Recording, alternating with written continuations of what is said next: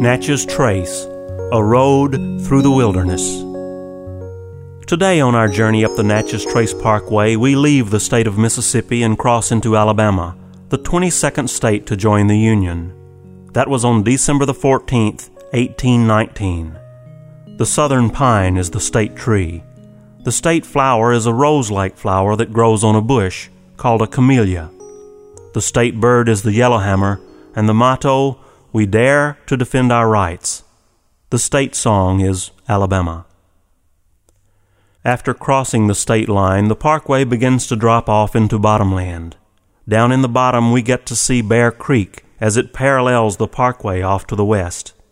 In the bottom is the Bear Creek picnic area, where canoeists can access Bear Creek.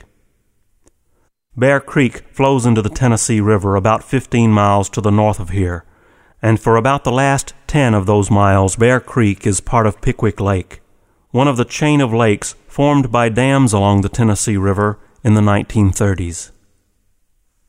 At one time, General Andrew Jackson was a close friend of Chief Tishomingo, the old and venerated Chickasaw Indian chief.